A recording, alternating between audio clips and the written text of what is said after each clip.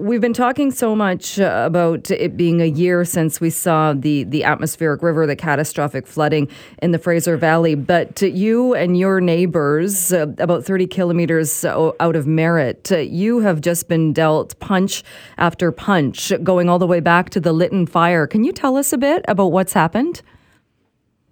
Well, August the 15th, 2021, a fire that started in Lytton, 70 kilometers away, was not put out and eventually made its way to us. And we understand that Ministry of Forests created a backburn, and the backburn got out of control, and then that came through, burning down two of my very new large hay barns, my neighbor's barns, and 6 houses in the area, decimating corrals, fences, everything gone. And that's just, to deal with that, I can imagine was devastating to have that happen from that fire. While you were kind of building back and trying to recover from that, I understand even more destruction happened. Well, before we move on from the fire, we had a lot of farm equipment that was burned, and of course no government helped to replace that. They tell us that it has to be insured, and no farmer can really afford the premiums for all that equipment. So then we try and move on. We were out of the house for 2 months, at least 2 months.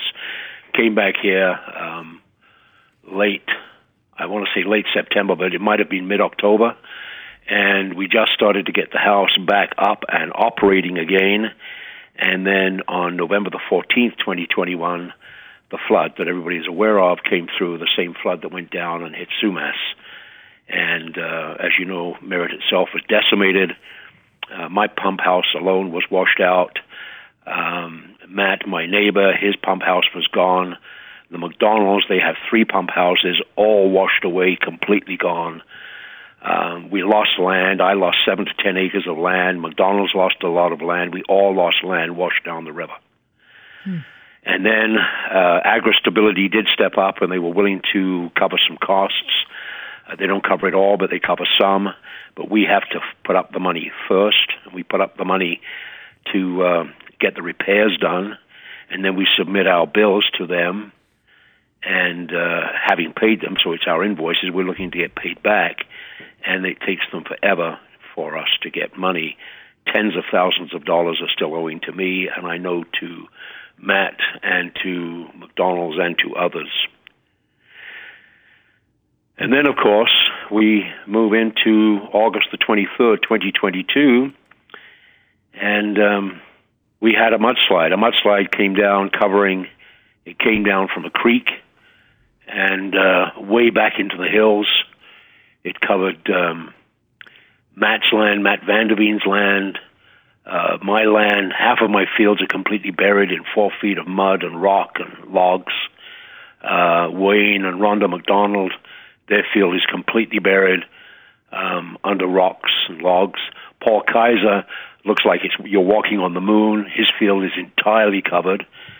And we've been reaching out to everybody, only being told that there is no assistance available to help us. So now we've reached out to Jackie Taggart and to Ian Paton, and we had a phone conversation with them yesterday, and we're hopeful we will get some funding to get the fields clean. We actually don't want the money. We would just like the government to come in and clean it up and pay the bills themselves.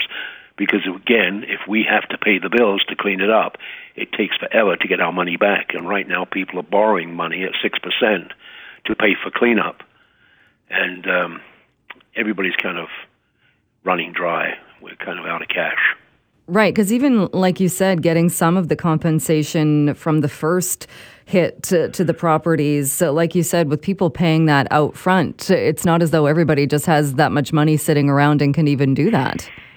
Well, I mean, I got a pump house that cost over $100,000, and on the flood, and the government doesn't seem to understand that, we are farmers, we're not all rich. I'm fortunate I had a business before this, but there's a lot of people that couldn't pay for it.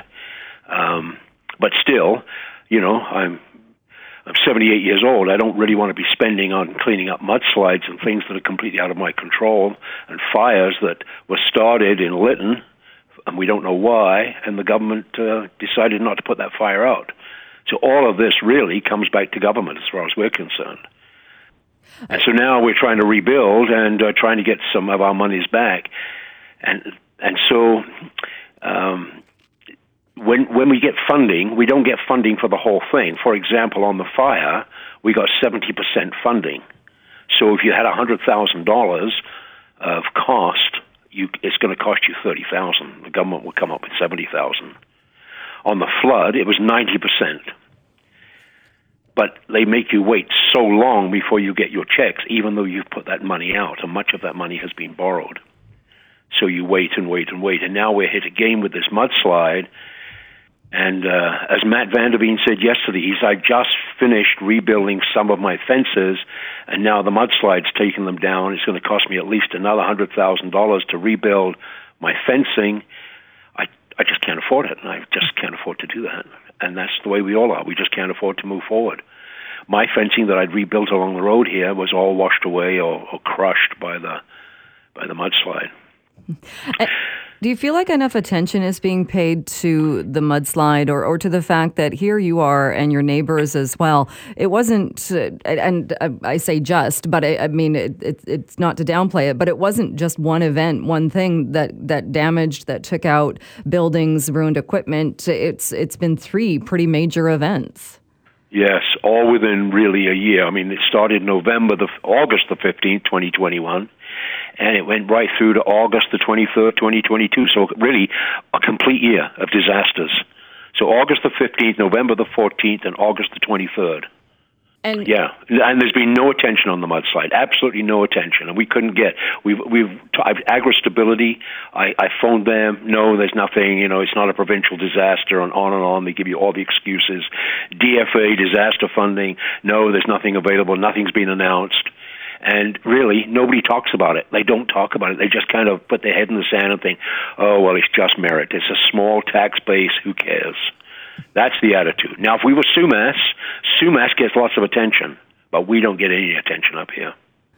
When the transportation minister was just talking about what a great feat it was, though, to get Highway 8 back up and fully operational a year later, was there any mention of these properties, though, or has there been any mention of the rebuilding? He mentioned, he said right on TV, when he was proudly announcing the opening, he said, and there have been mudslides in the area. That was actually said on TV, and we caught that. But that's the only mention we've heard. And do you know, obviously a bunch of different factors, but with the start where the mudslide started and how it came down that area, has there been any work done to kind of determine what it was? Was it logging in the area or what it was that caused that mudslide? Well, local people here think it was logging years and years ago, logging a long way back in the hills and no replanting of those trees. And then it culminated with the fire in 2021 that burnt the remaining trees that were there, so there was nothing to hold it back. And if you were to say you were baking in the kitchen and you put some flour in a dish and you put drops of water on it, it doesn't penetrate. It just rolls over the top. And that's exactly the way it was described to us, is that when the land has been burned, the water does not penetrate and it just runs right over it. So unless they get back in there and they do some remedial work, that we'll have more mudslides.